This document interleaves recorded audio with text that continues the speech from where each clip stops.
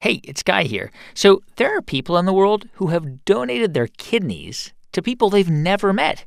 There are people who give away more than half their income to charity. And people who will stop what they're doing and devote all their attention to a stranger in distress.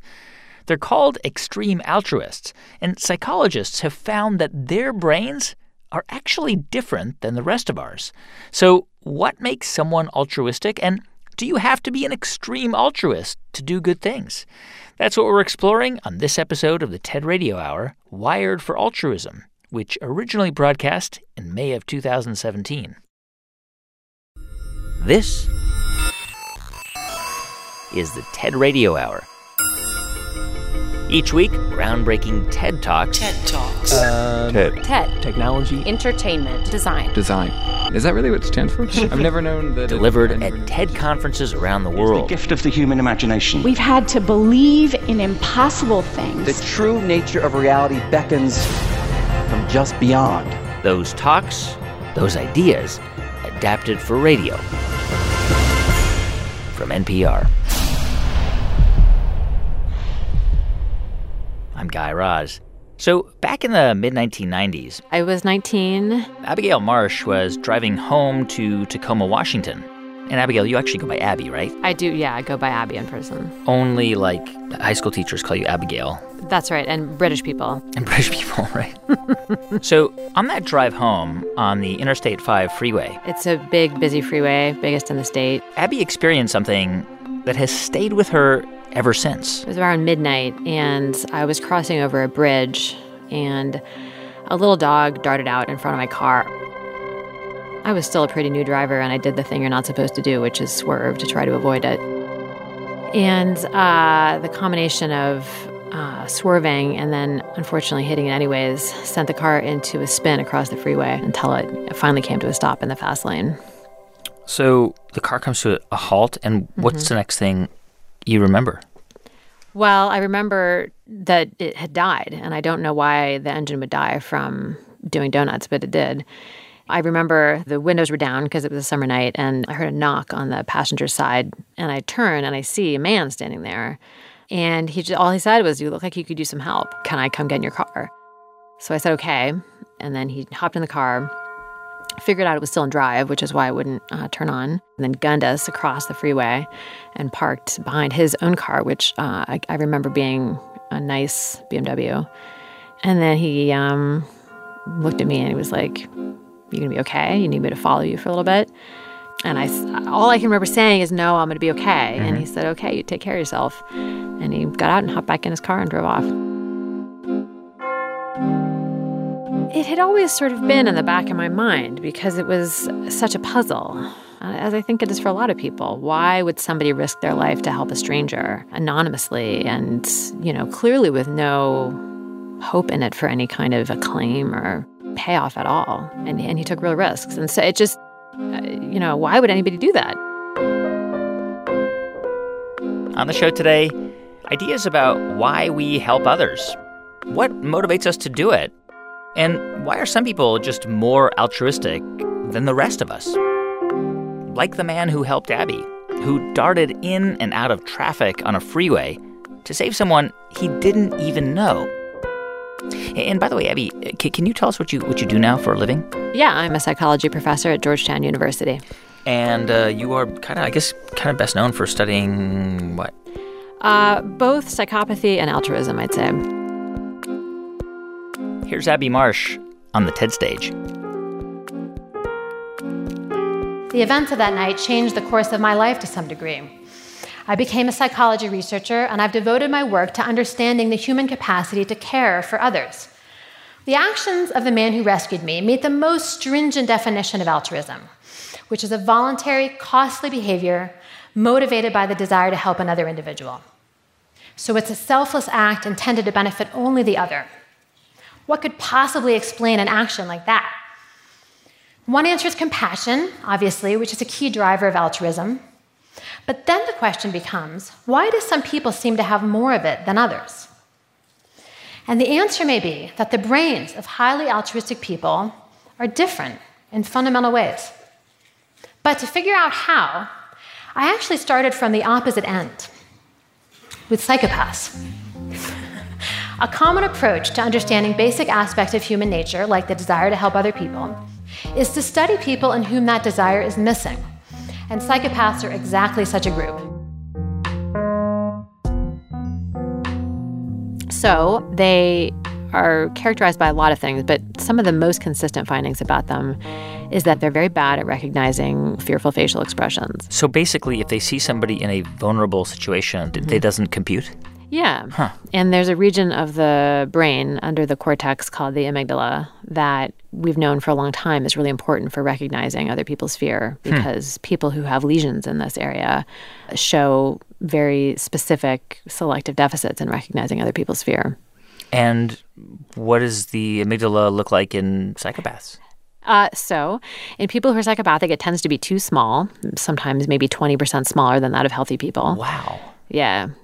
And we know from brain imaging studies that most people show a strong increase in activation in the amygdala when they look at somebody who's afraid, whereas people who are psychopathic don't. Okay, so that was your baseline. And then what was your theory that you came up with? Well, over the years, people have been coming to the conclusion that it's not like there's two kinds of people in the world, psychopaths and everybody else. Yeah. Psychopathy, like a lot of psychological disorders, exists on a continuum where you can have people at the very far end who are sort of maximally psychopathic, and then people who are just a little psychopathic, and then the bulk of people in the middle who are not particularly psychopathic. Right. But that continuum suggests that might be only half the equation. It might be that the continuum keeps going in the other direction, so that you have highly psychopathic people on one end, average people in the middle, and then maybe on the other end you have people who are anti-psychopathic, who are unusually sensitive to other people's distress and unusually caring.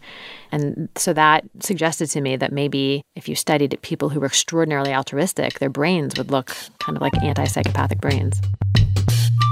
Abby wanted to test this theory out, so she gathered a group of people you might call extraordinary altruists. Put a bunch of recruitment advertisements out on living kidney donor listservs. Basically, people who had donated a kidney to a complete stranger. And we flew about 20 of them into Georgetown and put them in the MRI scanner. And she tracked their brain activity, all while showing them the same photos that they had used with the group of psychopaths. We showed them pictures of fearful facial expressions. And then you measured how their amygdala reacted, or the activity? Exactly. So the fMRI measures blood flow in the brain. And so we looked to see if there was an increase in how much blood was recruited to the amygdala. And did you see, like, wildly active levels? We saw increases in activation in the amygdala. It wasn't like they were totally non-overlapping distributions. Yeah. But yes, on average, when we looked at 20 adults who had never donated a kidney to anybody, but were similar to the altruist in every other way that we could think of measuring, on average, the altruist showed increased amygdala activity relative to those controls. And what about size? And it was bigger, too. So their amygdalas were 8% bigger than the controls were on average. But I should add that what makes extraordinary altruists so different is not just that they're more compassionate than average. They are.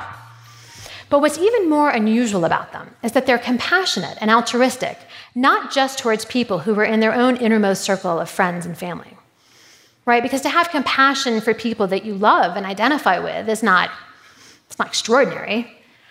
Truly extraordinary altruist compassion extends way beyond that circle. And I've had the opportunity now to ask a lot of altruistic kidney donors how it is that they managed to generate such a wide circle of compassion that they were willing to give a complete stranger their kidney. And I found it's a really difficult question for them to answer. I say, how is it that you're willing to do this thing when so many other people don't? You're one of fewer than 2,000 Americans who's ever given a kidney to a stranger. What is it that makes you so special? And what do they say? They say, nothing. There's nothing special about me. I'm just the same as everybody else. So is there a strong biological component to altruistic behavior? In other words, is it connected to this idea that we need to perpetuate and strengthen our species? We need to make sure it survives, and therefore we behave this way because we assume others will behave this way towards us in times of need? So the idea is that because, we humans, we're a group living species and really very sort of physically vulnerable. And so, yes, as a species, we never would have survived unless we had develop these strong impulses to provide care for the vulnerable and the needy. So those capacities exist, but it gives us the capacity to feel true care for others' welfare at a psychological level that doesn't have any, this is going to benefit me in the long run. How do other species demonstrate altruism? Well, there have been some really cool studies looking at altruistic behavior in rats, where rats will help one another when they're trapped in water or trapped in little confining tubes. Rats, I don't work with them myself, but rat researchers have convinced me that rats are pretty cool. And rats are very good mothers. There are wonderful studies of how rats will walk across electrified grids to retrieve their babies. They're really, right, exactly. Yeah. Exactly. A little warmer, towards rats. Yeah. So rats are altruistic. What other species are altruistic? A lot of the higher primates are, dolphins are, certainly dogs are. Dogs are a lovely example of, they love puppies, just other puppies?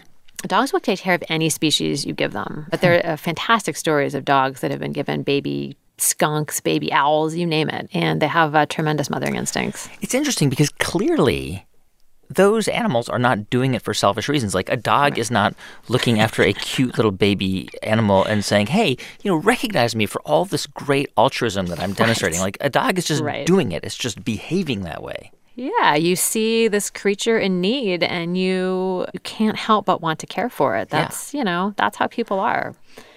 I would argue that almost everybody has had the experience of encountering a baby animal or a young child in need somewhere that they didn't know, and you're just instant urges to help in those circumstances. But the thing that I wonder about the research that you carried out is, and this is this question I'm scared to ask you, is does this mean that some of us are just wired to be better than others? Well, there was a big study that came out, I think it was last year, in Nature Genetics that looked across all of the genetic studies that have been done across the last several decades. And they found that on average, across almost every human trait, the amount that's dictated by genetic variation is about 50%. And I think the same is probably true for altruism. In fact, there was one study, it's just one, but it did suggest that variation in human altruistic tendencies is about 50% due to genetics. But as we all know, genetics aren't destiny either. And I think it's almost certainly true that most people can become more altruistic. Really? Probably. I mean, we know that society is becoming more altruistic over time. So that suggests that this has to be something that can change. In fact, we as a people, in this sort of modern world that we live in, care so much more about the welfare of strangers than we did in the past. The fact that we care about the plight of strangers who live thousands of miles away from us is actually something really remarkable about us. We do care. Maybe we can't always get our acts together to do what needs to be done, but it's like, yes, there are so many people suffering, but we really care about that, even though these are people we've never met and will never meet. And isn't that amazing that we still care? Abigail Marsh, she's a professor of psychology at Georgetown University. You can see her full talk at TED.com. On the show today, ideas about altruism. I'm Guy Raz, and you're listening to the TED Radio Hour from NPR.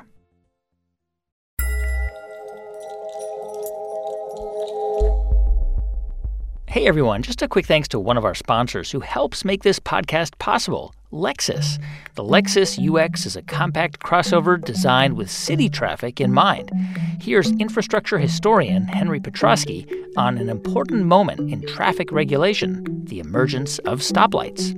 About 100 years ago, almost to the year, some famous traffic light installations were made in New York City on Fifth Avenue. And these traffic lights were put up on towers that were sitting in the middle of the street. But of course, you can see immediately that, okay, it might help regulate traffic, but it blocks traffic at the same time because the tower has to sit on the road. They moved lights over onto the curb, and they introduced the red and the green. And it was just a two-light system. That system stayed in place for quite a while, as do most of these things. These things evolve. They don't come fully formed. Inspired by modern cities and architecture, the size and tight turning radius of the Lexus UX helps drivers navigate narrow streets and sharp corners with confidence. Visit lexus.com/UX for more.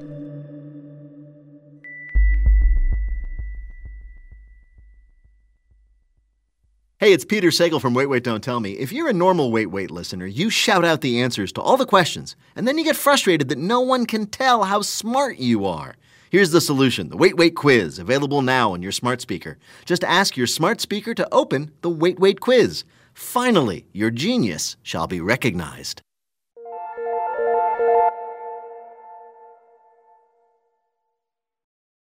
It's the TED Radio Hour from NPR.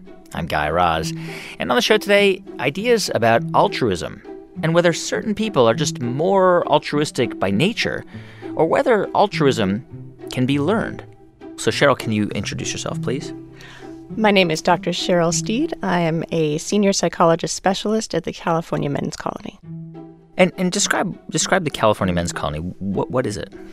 It's a medium security prison for men, and we have inmates who have committed every single crime that you can think of. And prison isn't really a place where you might expect to find a whole lot of altruism. And before Cheryl started working there, she pretty much thought the same thing.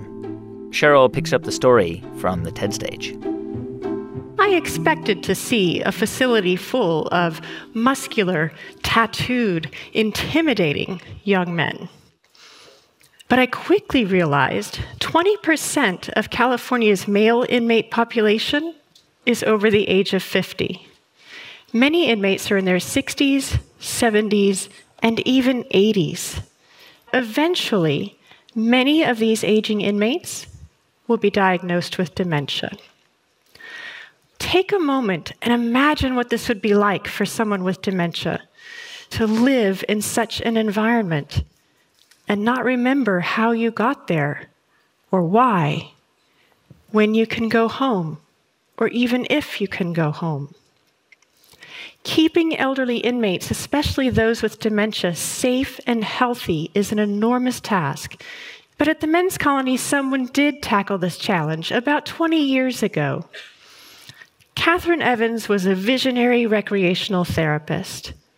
She created the Gold Coat program. They assign high-functioning general population inmates to serve as assistant caregivers to some of the prison's most vulnerable populations. They're called Gold Coats because the inmates wear gold-colored jackets over their blue prison uniforms. Today, 20 years later, the Gold Coat program is under Cheryl's direction. And she says the day-to-day job of a Gold Coat in prison is a lot like the job of a caregiver anywhere else. They get up every single morning, nice and early, go and assist the inmates who need the help with getting up, getting dressed. They escort them to the dining hall and sit at the tables with them to help them, open the milk carton and encourage them to eat. And throughout the day, they escort them to their various appointments that they have, medical appointments, take them to the library, help them, write a letter to family or just walk laps with them. If somebody has an accident because they're incontinent, they'll help them get back to their room and get changed and cleaned up, that kind of thing. They assist them and coach them and guide them and act as a presence with them throughout the entire process. And the Gold Coats, why are they in prison? All of the ones that I work with are incarcerated for murder. Many of us, as outside observers, would have a hard time reconciling these men's two identities. Someone who is capable of committing a horrific crime against another human being, and somebody who helps gently guide an elderly man through the process of showering, dressing, and eating. Being a Gold Coat, as with any caregiver, requires incredible patience, flexibility, frustration tolerance. For these men, these attributes were not part of their skill set at the time they committed their crime. But the benefits of the Gold Coat program don't stop with the inmates who receive the assistance. The program has a significant positive impact on the Gold Coats themselves.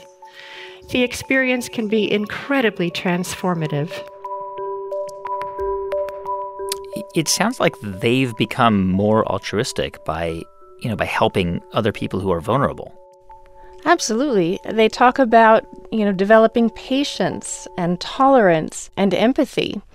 They talk about how in their younger days they would have seen somebody who was mentally ill or demented, and they would not have taken the time to understand that or figure out if they needed to help. They would have just, that guy's crazy kind of thing.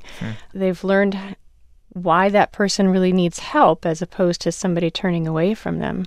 I mean, these are prisoners who committed murder when they were younger, and they are now in a position where they are showing incredible empathy and kindness. And patience, yeah.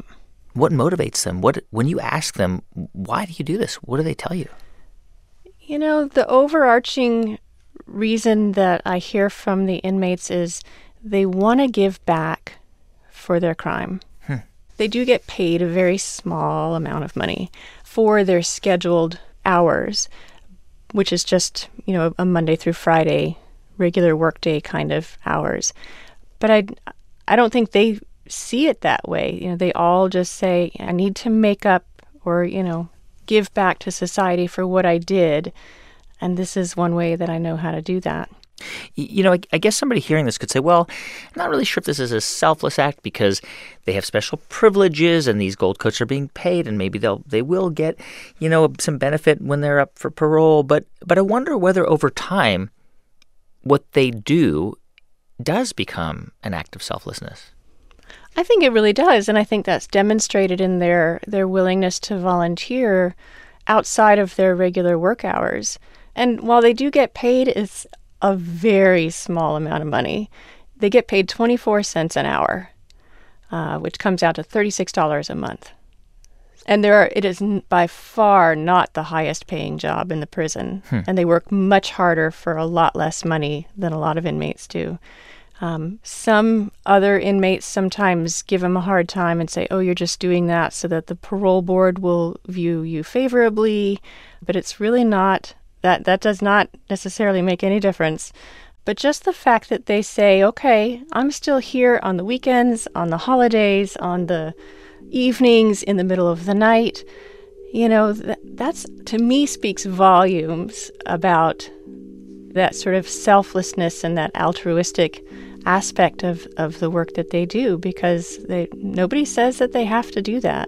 They just do it.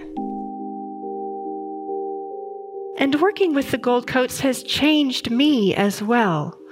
Every week I meet with incarcerated men who are finding something new in themselves, something that eludes easy categories and transcends their old identities.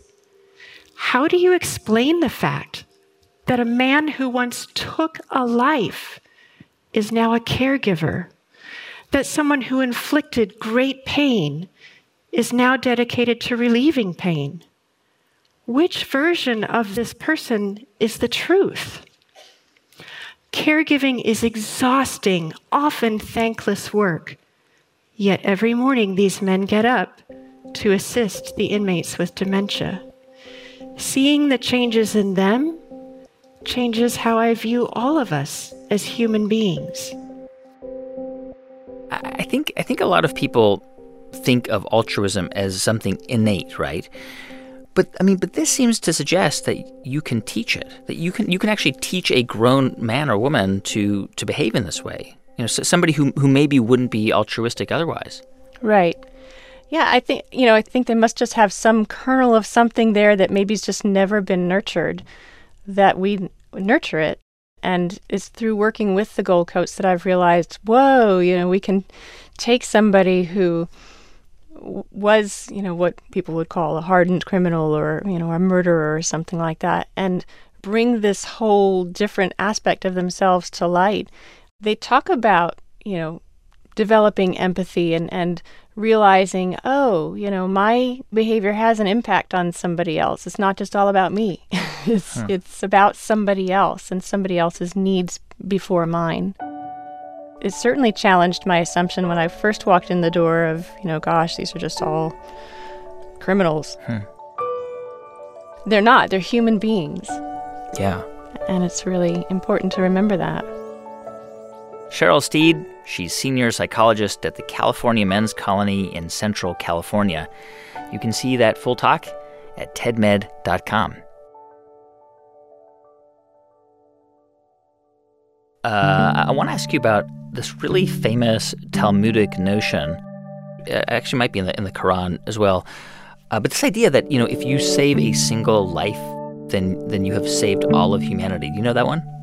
Yes, I think it's Talmudic, but who knows? Maybe it's in the Quran as well. And do you think that's just total nonsense? Sadly, yes, I do.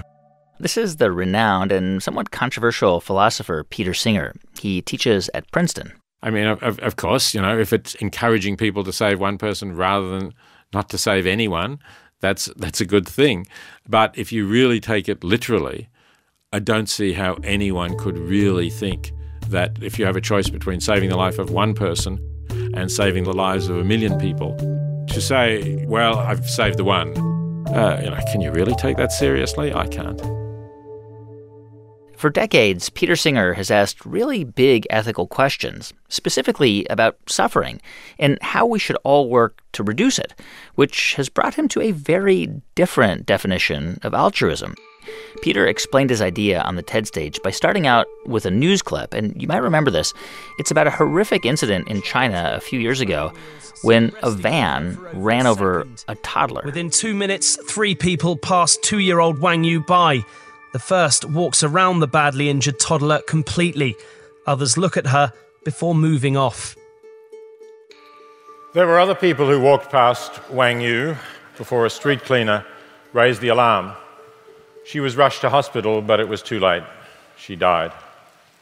I wonder how many of you, looking at that, said to yourselves just now, I would not have done that. I would have stopped to help. As I thought, that's most of you. And I believe you, I'm sure you're right. But before you give yourself too much credit, UNICEF reports that in 2011, 6.9 million children under 5 died from preventable poverty-related diseases. 6.9 million is 19,000 children dying every day. Does it really matter that we're not walking past them in the street? Does it really matter that they're far away? I don't think it does make a morally relevant difference. The fact that they're not right in front of us, the fact, of course, that they're of a different nationality or race, none of that seems morally relevant to me. What is really important is, can we reduce that death toll? Can we save some of those 19,000 children dying every day? And the answer is, yes, we can. Each of us spends money on things that we do not really need.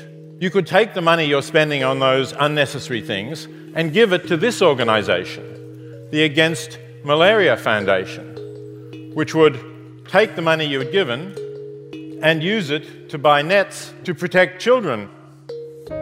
And we know reliably that if we provide nets, they're used and they reduce the number of children dying from malaria. Fortunately, more and more people are understanding this idea, and the result is a growing movement, effective altruism. It's important because it combines both the heart and the head. The heart, of course, you felt the empathy for that child. But it's really important to use the head as well to make sure that what you do is effective and well-directed.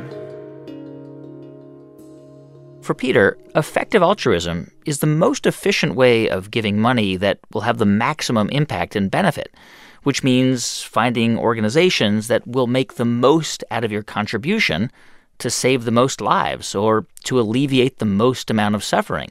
Most people don't think about that. And they don't realize that if they thought a little bit about which charity they ought to direct their time and money and resources to, they could do 10 times, perhaps 100 times, perhaps in some cases even 1,000 times as much good. Charitable giving is a huge sector in the United States. It amounts to $350 billion a year. And yet I can't help feeling that a lot of that is wasted because people have not been thinking about how to do it as effectively as possible. Take, for example, providing a guide dog for a blind person. That's a good thing to do, right? Well, right, it is a good thing to do. But you have to think what else you could do with the resources. It costs about $40,000 to train a guide dog and train the recipient so that the guide dog can be an effective help to a blind person. It costs somewhere between $20 and $50 to cure a blind person in a developing country if they have trachoma. So you do the sums, and you could provide one guide dog for one blind American, or you could cure between 400 and 2,000 people of blindness. I think it's clear what's the better thing to do. This is the website of the Bill and Melinda Gates Foundation, and if you look at the words on the top right-hand side, it says, all lives have equal value.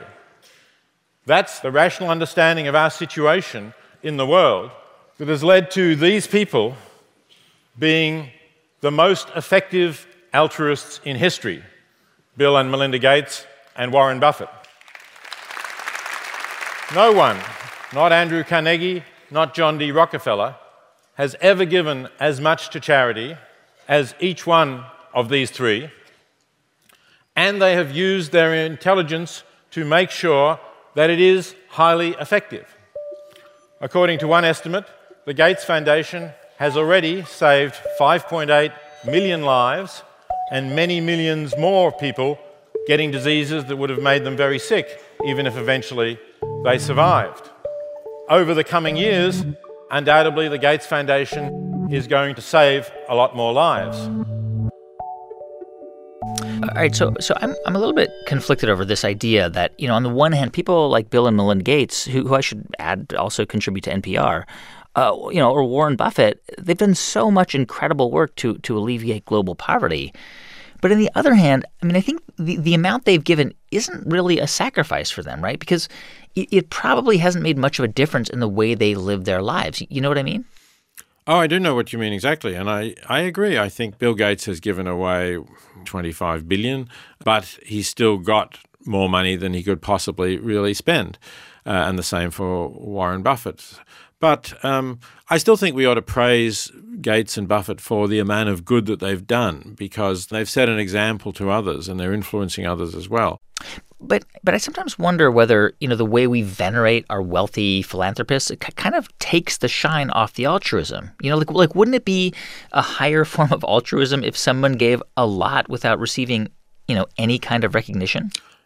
I don't take that view about motivation. I'm more interested in outcomes than I am in the question of who is the purest and most noble altruist of all. I think they were all motivated by the idea of doing good.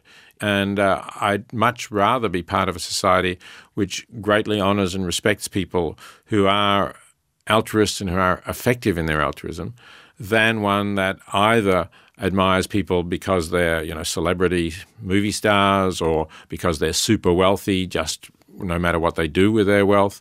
Because I think we ought to try to encourage more people to act in that way. In a moment, philosopher Peter Singer on how all of us could be effective altruists. I'm Guy Raz, and you're listening to the TED Radio Hour from NPR.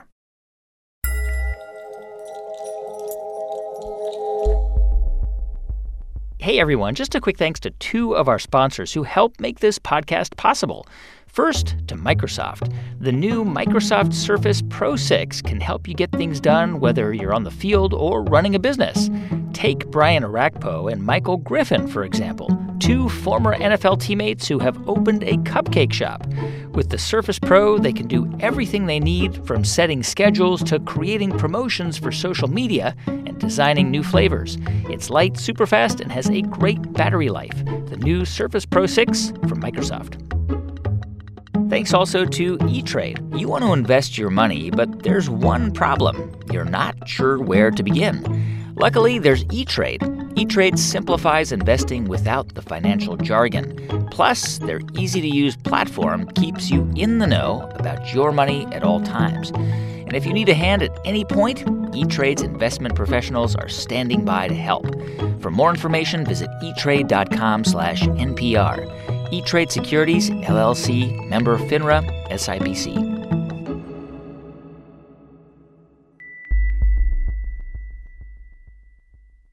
Before you can start your day, you like to know what's happening in the news. That's what Up First is for. It's the morning news podcast from NPR, the news you need to take on the day in just about 10 minutes. Listen to Up First on the NPR One app or wherever you get your podcasts.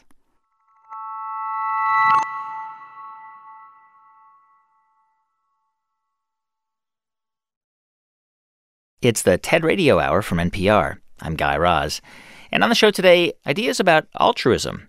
From extraordinary altruists who have given a kidney to a complete stranger to effective altruists like philosopher Peter Singer.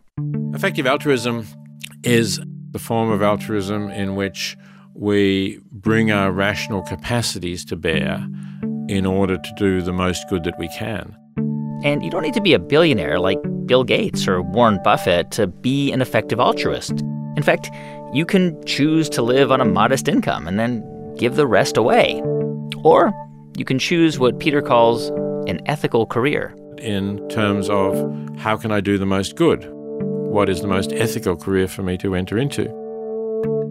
And Peter's definition includes what you might normally think of as ethical, like studying medicine and then working in a developing country or becoming an aid worker.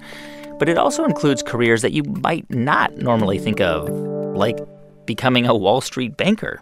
If you have the abilities to earn a lot of money, and if you have the character to persist in giving that to the most effective charities you can find, then that may be the best thing that you can do.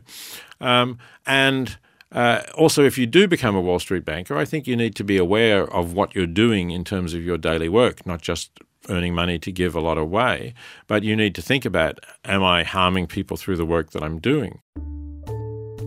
Okay, so let's say, you're a highly paid Wall Street banker. And, your work is kind of neutral. You're not harming anyone. You're giving away a lot of your money to effective charities. And let's say you're thinking about, taking an hour to work in a soup kitchen. Would it be better to work that hour in a soup kitchen or just, donate the money? Well, if I'm a highly paid Wall Street worker and I'm losing many hundreds of dollars, perhaps even thousands, by going to work for the soup kitchen, then it would be better for me to keep working. Maybe I feel I need a break from the office. Maybe I feel I need to meet some real people outside my Wall Street bubble. You can think of stories as to why it would be good for me. Sure. But in terms of the difference I make by ladling out soup, no. It would be much better for me to donate to the organization so it could employ somebody to ladle out the soup while I continue to earn my hundreds of dollars an hour and have more to give. But Peter, you could have chosen a career, where you would have made a lot more money and then you could have given away a lot more money, right? But you didn't. And who knows? You've probably had a lot of influence on people through your writing and teaching. But do you know what I mean? Yes, you're right about that. Looking back on my career, I think I've been extremely fortunate to be in the right place at the right time in order to have the influence that I did. But couldn't you argue that your decision to become a philosopher was a selfish act? Why exactly a selfish act? I'm not denying that it was, but why are you saying that? Because if you could have made a lot more money doing something else, you could have given a lot more money away. Oh, that's true. But on the other hand, I wouldn't have had the influence that I've had through my writing. But you didn't know that. You didn't know that going into it. I didn't. Absolutely, I didn't. And, if you're asking me what were my actual motivations, then I just found philosophy very interesting. That's true. So, you could say that my motivation was not the best. And if I'd thought about the possibility of going into business to earn a lot of money and give it away, that would have been a more reasonable choice for me to make at the time. I didn't even think about that either, I have to say. Yeah. I wasn't really thinking that ethically as I should have been at the time. Earlier, Peter, you mentioned the $350 billion a year in charitable contributions that are given away just in the U.S. alone. And I'm just wondering, if everyone who gives money were to practice effective altruism, could we resolve some of the biggest problems we face? We certainly would resolve the problems of the charities that are working in areas where they can do the most good. So if you consider that the U.S. foreign aid budget is $30 billion, yes, we could make a major contribution to reducing global poverty, start to deal much better with some of the other big environmental problems that the world faces. So I think we could solve a lot of problems.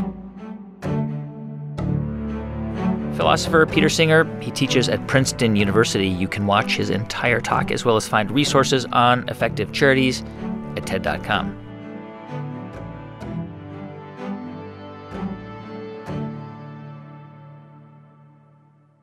Most of us feel that we want to spend our lives doing the right thing.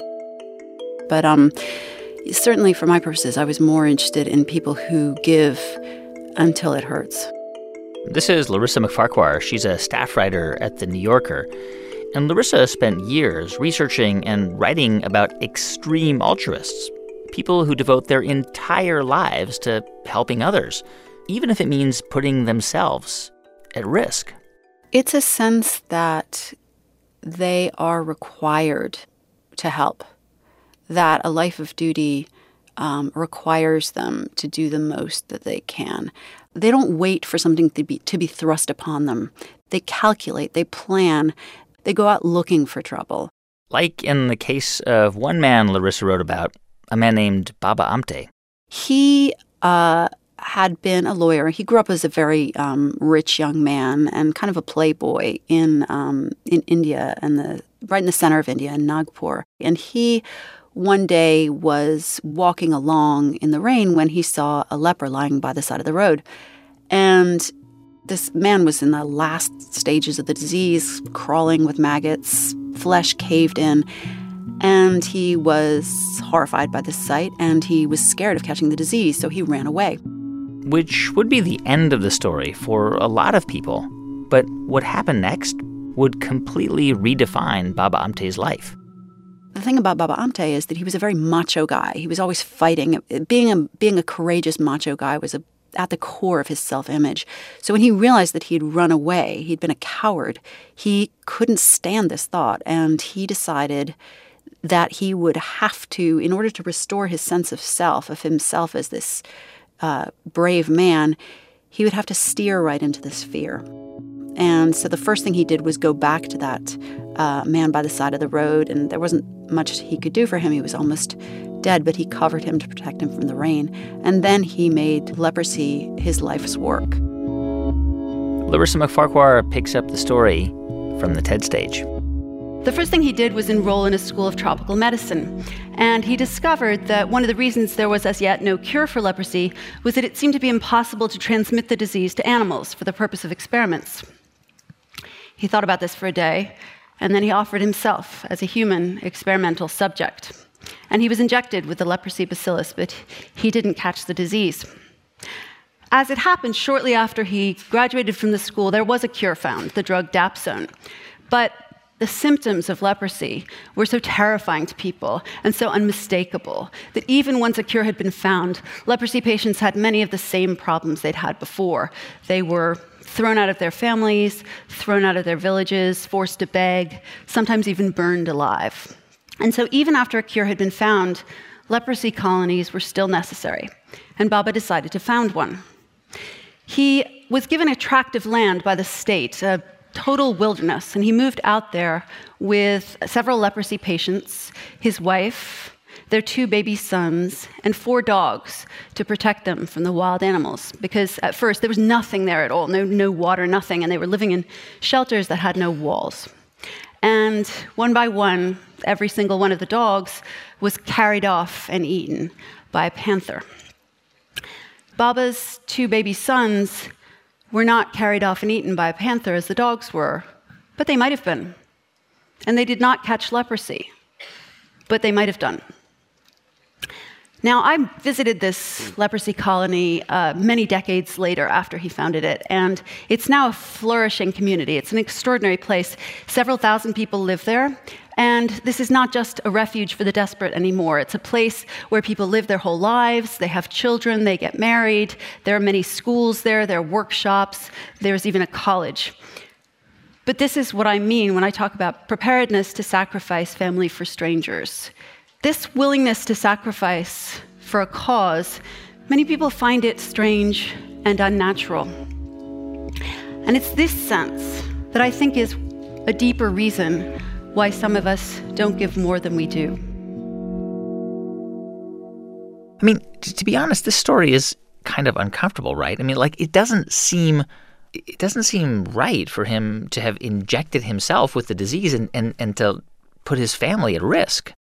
Yeah, and that's what people have a problem with. They think you should draw the line somewhere. You should not be so devoted to strangers that you are prepared to sacrifice your family.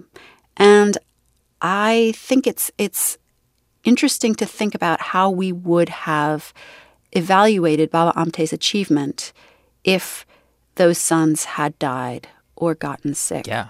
And that was the most difficult part of altruism for everyone I spoke to, was this question of how much do I give? At what point do I protect my family? Do I give to the point where not only I, but they are making unbearable sacrifices? In your book, you also talk about this extremely altruistic couple, Hector and Sue. Can you tell us about them? Hector and Sue are extraordinarily compassionate, but not in the way that most of us think of that word. It's not just a person in pain in front of them that moves them, but the idea of someone who needs their help, specifically a child who needs a family. Sue had always wanted to adopt when she grew up. She thought it would be so much fun to bring in kids who needed a family and love them and make them happy. And so when she and Hector decided to get married, they decided to have 2 kids and adopt 2. And they did. But then they got involved in the adoption world, and they discovered how many children there are who are unlikely ever to be adopted. And when they thought, Sue and Hector thought about all those children who were likely to spend their childhoods going from foster home to foster home to foster home, they could not bear it. And so they started to adopt more and more and more. And they ended up adopting 20 of these special needs children in addition to the 2 biological kids they had. And as the family grew larger and they started asking the older kids to help take care of the younger kids, they started to complain. They said, "Mom and Dad, we cannot adopt all the children in the world. You have to stop. We don't get enough of your time and attention as it is." Now, I think for most ordinary parents, that would be the end of it. It's making my kids unhappy. I'm going to stop. And this hurt Sue and Hector very deeply, too, because I want to emphasize this was a real family. This was not an orphanage. And they loved their children as much as any parents do. But this is what makes them different. They could not stop thinking about that child out there, the child who was still a stranger to them, but who would not have a family unless they took him in. And they thought, even if it makes our children a little less happy, if it dramatically changes the life of that child, then it's worth it. Do Sue and Hector, do they think that they live their lives in a more moral way? Do they look around the world? Do they look around their communities and sort of cast judgment on the ways other people live their lives? You know, I'm very glad you asked me about judgmentalness, because I think this is another big part of why people are ambivalent about people with a very strong sense of moral duty. They think, oh, are they judgmental? Are they self-righteous? That's a bad thing. And I do think we overestimate how bad being judgmental is. It's annoying. People who are judgmental are annoying.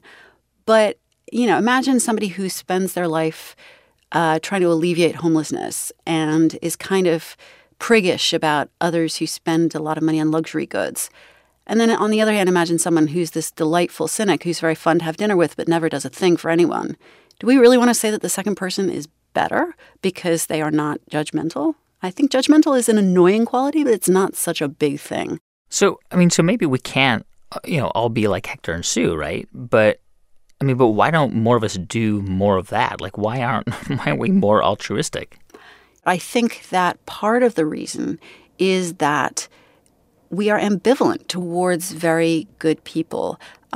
We suspect them of being puritanical, unfun, annoying.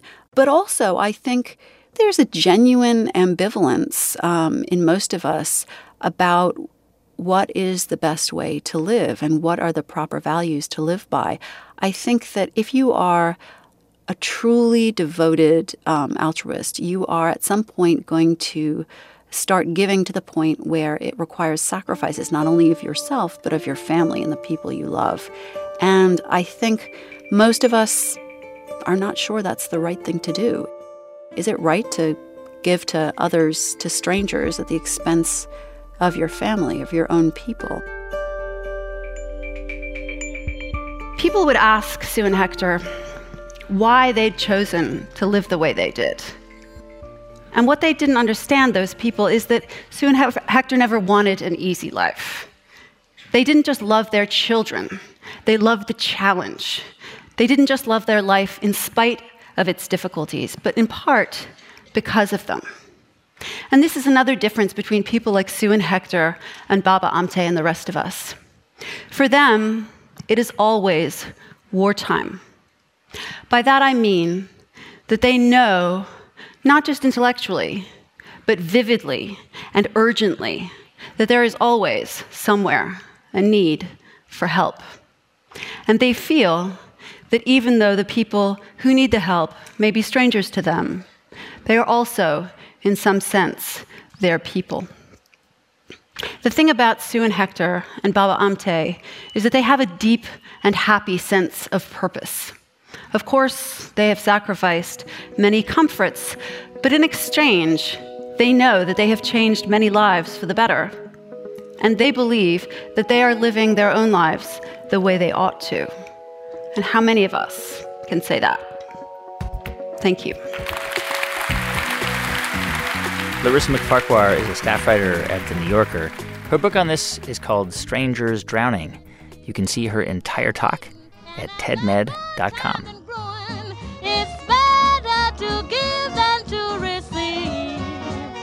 Yes, it's better to give than to receive. Hey, thanks for listening to our show on altruism this week. If you want to find out more about who was on it, go to ted.npr.org.